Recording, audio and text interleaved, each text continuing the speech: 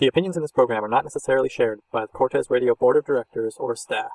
DFO, this is what you're doing, you gotta stop it. This is what you're doing, you gotta stop it. This is what you're doing, you gotta stop it. You're listening to Cortes Community Radio 89.5 CKTZ. This is Max Thaysen for Cortes Currents. Today we are visiting with Tina Wesley from the Klahoose First Nation. She's going to tell us about the situation with fish. Here I am the Fisheries and Resources Manager, which is a huge passion for me. I protect all our resources, whether it's on water or land or air. I also protect our community because I'm the first responder here. I took on my first year home. I took on creating the emergency management program that wasn't here. I created it, created a committee. I started creating it so that we can start being more prepared. I've trained with the Coast Guard, and I've also gotten into oil spill response, which comes into protecting our ocean. I'm also search and rescue, and I found that there's no such thing around here, and that's when I found the fire department. I joined right away. This is part of my life here, is being a part of the fire department. But as a fisheries officer and manager, I work for DFO, but I also work for our nation. My office is a government office, and I'm answerable to DFO as well as the person who is I'm their portfolio, is Michelle Robinson. She's one of our counselors here, but she's also social development. She wears many hats. So I work really closely with her and Billy Barnes. He's my uncle, but they help me a lot with projects that are on the go and making things happen here. The opportunity to come work for my nation is the best job ever. I'm home and buying my home and doing a job I love. That I always tell everybody it's not a job, it's a passion, and my passion is to protect my resources and my people. So that's why I wear the hats that I do. I only get paid for one job though. And one of the hugest things right now is providing for our nation our natural traditional foods. And when it comes time to the food fishery, I get really busy, a lot of hours and days until it's complete. And it means having a rapport with our fishermen.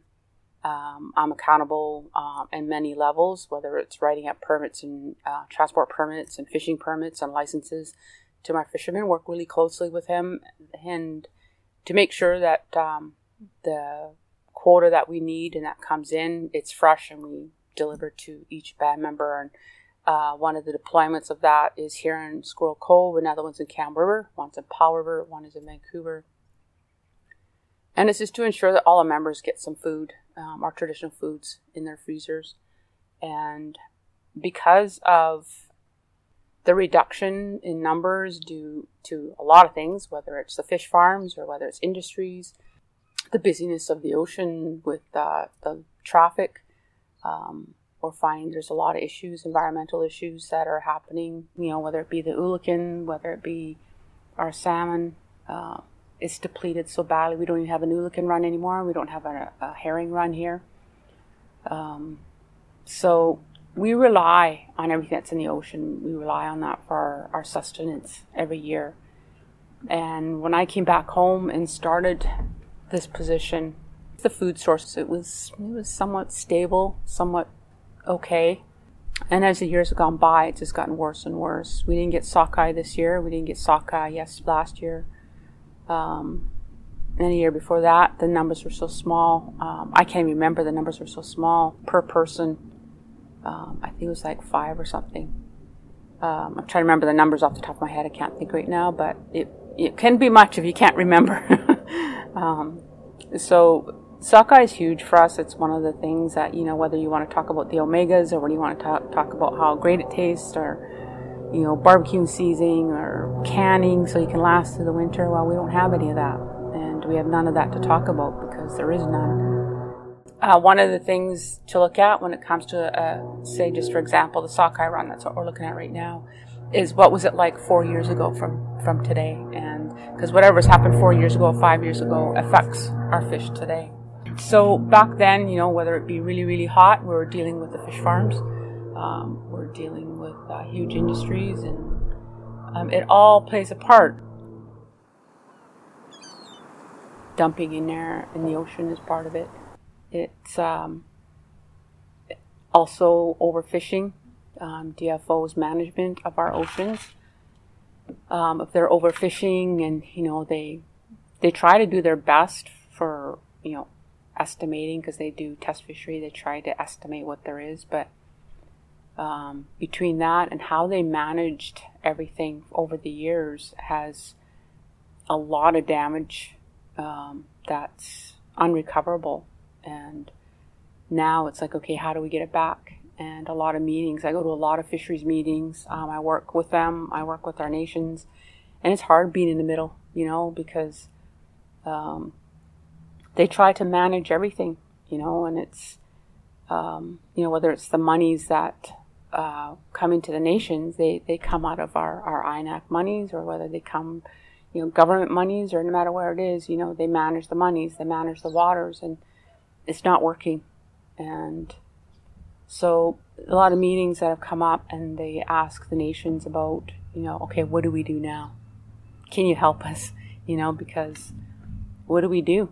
It's because the numbers are so bad. And, sure, you hear everybody going out and they're catching a fish, whether it was they caught a Chinook or they caught a rockfish, or, and you imagine the depletion. I mean, you could put, when I was a kid, the creeks and rivers, raised in Toba most of my life. My dad and I used to go up one of the creeks, and you could just reach out and grab a fish and almost walk across a path because it was so thick. And as I get a little bit older, there's lots of fish. But then, later, you come back home and, it's like, okay, well, we've been out here a couple hours. We've got a fish. We should go home now. So, and now, when I did the Chinook program out here, checking with people, they'd start putting their rods in about 8 o'clock, and we start bumping in. We'd cover all of our territory, all the channels, and all the way up into Toba, up into Butte. We'd hit all the channels up and down and around in our territory. And there it's 2, 3 o'clock in the afternoon, run into somebody, no, we haven't caught anything yet. Yeah, we caught one, and yeah, we caught another one. It was really little, and they're out there all day. So, it's not just us going out there as a nation looking for our food. It's people that are out there, they're looking for food. We have another program going on right now where we have our community garden. We raised 100 chickens, and my sister had a bunch of them in her yard. A couple of cages. I had a couple of cages, and we had one up at Kathy's, and we raised 100 chickens, and then we did a slaughtering day, and we were able to put some in the freezer of our community. Now we're raising pigs, and we have 5 pigs right now. They're getting pretty big. Next, we're hoping to get into the cows. Hunting season, we're going to have to go into our territory and get our elk and provide for our nation again. And it's, whether it's the expense of food, the lack of our cultural food in the ocean, we have to find ways to provide, because, the shellfish and fish industry is so depleted. And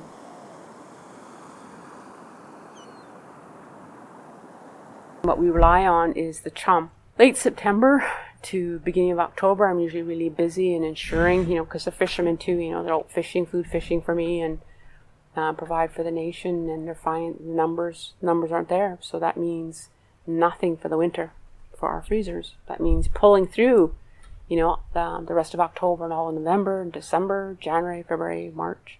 The prawns I get for them, is what probably the next thing they'll get is in the spring, because right now even the chum numbers are small. So yeah, it's harsh all the way around. People that just walk into a store and pick up, say their delicacy is a slab of sockeye. They got it from somewhere, and it was somewhere that, whatever, the numbers were great at that moment in that place, whether it was Alaska or coming down the pike there. Especially when you're on a remote island or you're a remote community, many remote communities up and down the coast, and we rely on that because we don't just walk into Walmart or a corner store every day and buy our fresh seafood that we rely on. So it's hard to watch, and I mean, I can imagine you go walk into Save-On and go look for a slab of sockeye. It's about this big, and then you probably pay about $43 for it. And that's just something, people can't afford, and even us, we're not poor, but I'm not going into the store to go get my traditional food out of a store and pay $43 for it, right? Because it's just crazy. And it's so high because the numbers are so scarce. There's not much left out there, right? So how many times and how many meetings I've gone to, guess what? We need to turn to our First Nations people to help us. How do we get out of this? How do we get back to the way it used to be? And it's something we're working on. It's something that's why you see a lot of really pushing the monies in habitat restoration and bringing up hatcheries.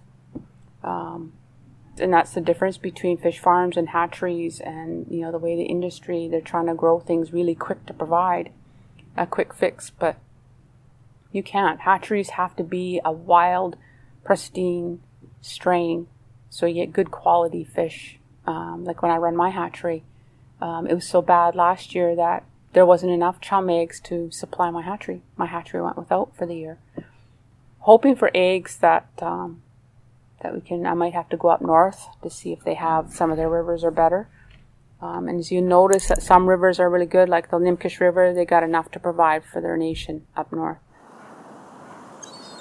With the Fraser River, when they had the big huge bar, the big landslide, nothing went. When that happened, 4 years after that, just be absolutely nothing.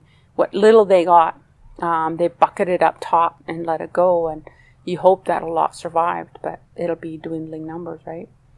The fish farms, they think they're providing and making things better, but they're not.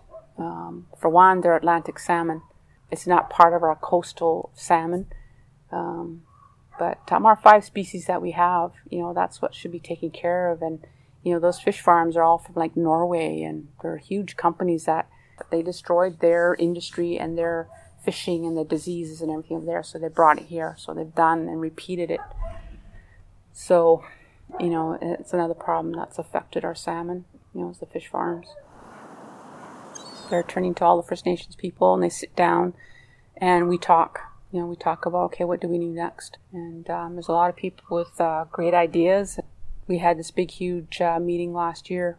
Things are still on the table. Things are still talked about. And so once they went through that, I think we went through 3 days of flipping charts and flipping pages of all the screens of stuff that we've said and what we want and what our complaints are and what the issues are and the changes that need to be made. And DFO, this is what you're doing, you got to stop it. This is what you're doing, you got to stop it. This is what you're doing, you got to stop it.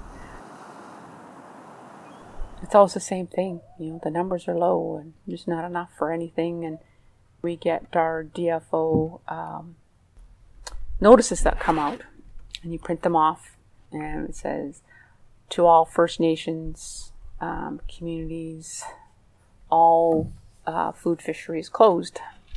So it's been doing that day in and day out. Yeah, it's not good. It's just going to get worse. So make some changes, and I guess the positive side right now is that with there being no fishery, is what little we have left will make it to the rivers and spawn out and hopefully refurbish. But you gotta realize that by the time they're old enough to come out and they hit the oceans, you gotta look at their size, and you gotta think about, they gotta last for 4 years. What seal got them? What whale got them? What chemical got them? What fisherman got them? What temperature hit them? All those things. And then by the time all those depletions come, what you have left, it's going to become a place where they're extinct, because only by the time all the eating and chemicals and temperatures take everything, this is what's left. Prawns is one of the things that I provide for our nation. I have a fisherman that goes out and he fishes for me, fresh product. He does test fishery, trying to come up with poundage per day. By the end of the day, 24-hour period goes by, I go check, and they're empty. He'll check another trap, they're empty. So he'll move, he'll get, maybe 20 pounds in a trap, and another one he'll maybe get 50 pounds. Another one, nothing. So when he used to be able to just drop it and go, come back, drop it late in the evening and then go back first thing in the morning, he used to be full. Now he's like everywhere trying to find somewhere to lay them to find. And we're finding that a lot of reports that I had to do for observe, record, and report is we have certain boats that are not First Nations, that are not a commercial industry that does things right. There are people that just go and pillage all night. Another boat comes in and comes take their product in the middle of the night, and then they'll just keep on the traps going, emptying them and giving it to a freezer boat, and they'll keep going all day and night and move to another spot. And they got hundreds of traps up there, and day and night just pillaging. And it wasn't just me putting in reports. There's others that saying, yeah, there's this boat. It's been sitting here for days. The food fishery for that, my fisherman goes out and he's having problems. He's not finding the prawns like he used to. And sure, in time, things move over, and whether it be the weather or whether it be the tides, they'll slide over a bit, and you still can chuck and lay them out a certain way. You can find them, but he's not finding them. And especially the hot spots for years, and all of a sudden they're gone because he's been fishing since he was a kid. And it's about conservation. It's about leaving some for next year and leaving some for the following year, and not fishing when the females are going to be hatching due. And that industry is starting to deplete. Where like right now we have a bay over here that we always got butter clams from. You won't find any butter clams in there anymore. Just all of a sudden you go back and there's nothing. Look at the ulican.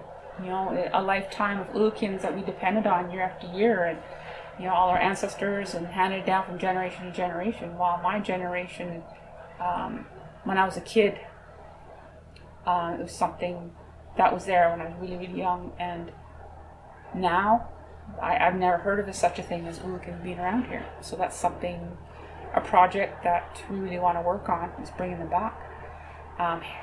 Herring, there's no such thing as herring anymore. But yeah, the hugest one it's impacting us right now is the prawns one. Yeah, people need to see the big picture. I go get something from the store and I can't find it. I'm like, oh, okay, well, I'll get it next time.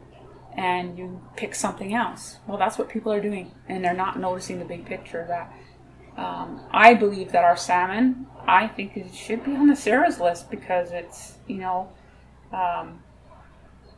on the list, endangered species. That's their guideline, is conservation first. And then First Nations get to get their food fish, and then the commercial fishermen get to go in and make their living, and then the sporties and recreational people get to go in. So that's their guidelines as well as ours. Even if there was no DFO and go back 100 years, 1,000 years, we always put conservation first. And it's something, even my chicha and my dad, it's something we talked about, and especially my dad, I work alongside him and fished alongside him most of my life growing up, of always take only what you need. These guys have to come back and bring us more next year. We were accused of hoarding, and that we don't want anybody in our territories. We don't want anybody fishing but us. But that's not what it was about. It was, we're conservation first. I remember I have a brother-in-law and my sister, they're fishermen. It was great for them in the middle 90s. It didn't matter what wharf you went to. There was like hundreds of boats tied up, all the fishermen. Even here, there's not a single fishing boat for this community, because there was, the industry, the numbers, the fuel, the ice, the wages, the poundage, you name it, everything you could think of that could go wrong for a fisherman did. And it's like, well, the boat sits there another year. No more industry to have money every year to provide for their families, and that pays the house bills and puts food on the table. And okay, well, we have no money, we have nothing. Okay, well, I better sell my boat. So they sell their boat. That's their livelihood. They got to sell it, and just so they get some money. And key people and rich people, bought up the licenses. They bought up the boats, and before you know it, there's no fleet of anything. The First Nations people who had the hugest fleet, the First Nations people were fishermen, and it's gone. There's select chunks of people that still hung on to their licenses and their boats, and it's sad to watch. That's what should be on the SARA list, is no more fishing boats and no more fishermen with their boats. It's rare to see. I mean, the industry is still there, the fishermen are still there, but it's not like it used to be. We've had to go out and create a sustenance, which I was telling you about. The 100 chickens, the pigs. My sister got some funding and she built this fence. It's on the side and behind in her yard. It got built and the community pulled together and built it and put it together. And my sister and Michelle and Billy Barnes, my uncle, and myself, we went down island and we went and picked up our little pigs, and now they're giants. So it's going to provide sustenance, and that's what we've had to turn to, was creating our sustenance. Our community garden goes all year, or not all year, but a huge chunk of the year, so we can gather and provide through the summer and spring and summer and into fall best as we can. And that's what we've had to resort to, because the sockeye wasn't there, and it's sad. It's just something, it's like you asked, it's like, how do you address this? And I think the best thing we can do right now is finding other means of sustenance to provide for our people, and slowly work with other nations, which I do, and with DFO, and say, look, we need changes. It's just the way it is. It's just the cycle of life, and right now the cycle of life has got big chunks out of it, so we're feeling the effects of it now, for sure. Cross our fingers, just based on listening to the fishermen.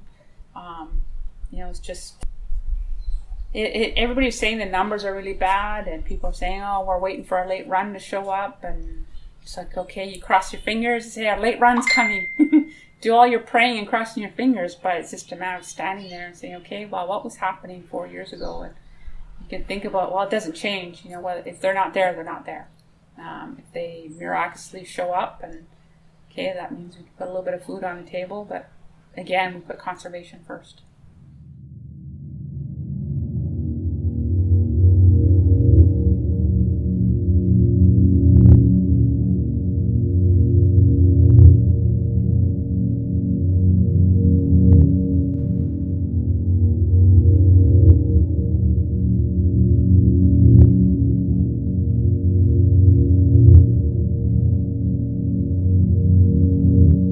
To get a sense of whether other nations were suffering the same losses, we reached out to Koosin Pielle of the Tla'amin First Nation. Koosin is an educator and a leader in her community. No, definitely did not get fish this year. And I think last year, maybe we got like 2 to 4. The year before, we got 0. The year before that, we were really lucky and we got like 15 or 20. But that was the first time in like 10 years we got that many. It's like when there's no fish, we're poor. And not even like, monetarily poor. It's like we're like just missing a part of our culture. And we call it, in our village, we call it Fish Day, like when the nation is able to provide for us and we spend a whole day together processing and taking care of our fish. And that's like a celebration day, and it's like our whole families get together and work together on Fish Day. And there's just so much learning and culture and intergenerational things happening that we're losing out on. And even, you talked about Tina speaking in her lifetime, and there's definitely decline in my lifetime too, and I'm not even 30 yet. Like I remember being young and having Fish Day be like hundreds of fish in my papa's yard, right? Everyone brings their fish and processes together. But yeah, it's not like that anymore. As a language person, I'm always going to talk about language, and emphasize the loss of language, when you're losing little bits of culture like that. Like, for example, we were herring people here, and, the herring were fished out, within my papa's lifetime or my great grandfather's lifetime. And so all of the language that goes along with that goes to sleep too, So, like, I have fish day and I know what that's all about. But, it's important to realize that we need that for my granddaughter or my future grandkids, and my daughters have to know what fish day is. It's so important. Maybe we won't know about herring, but we can know about salmon and sockeye, and we need to hang on to that. I asked Koosin if, as a language person, she would share with us the word for fish in her language. The generic word for fish, and we use it mostly for salmon, is jen. There's like a little extra breath of air at the end. Jen.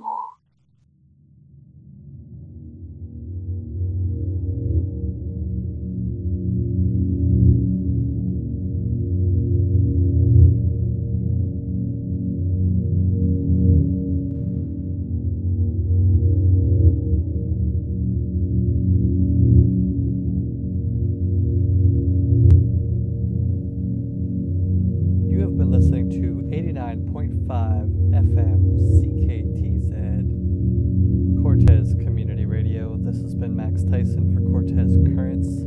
Many thanks to Koosin and Tina for sharing their experience and knowledge with us today.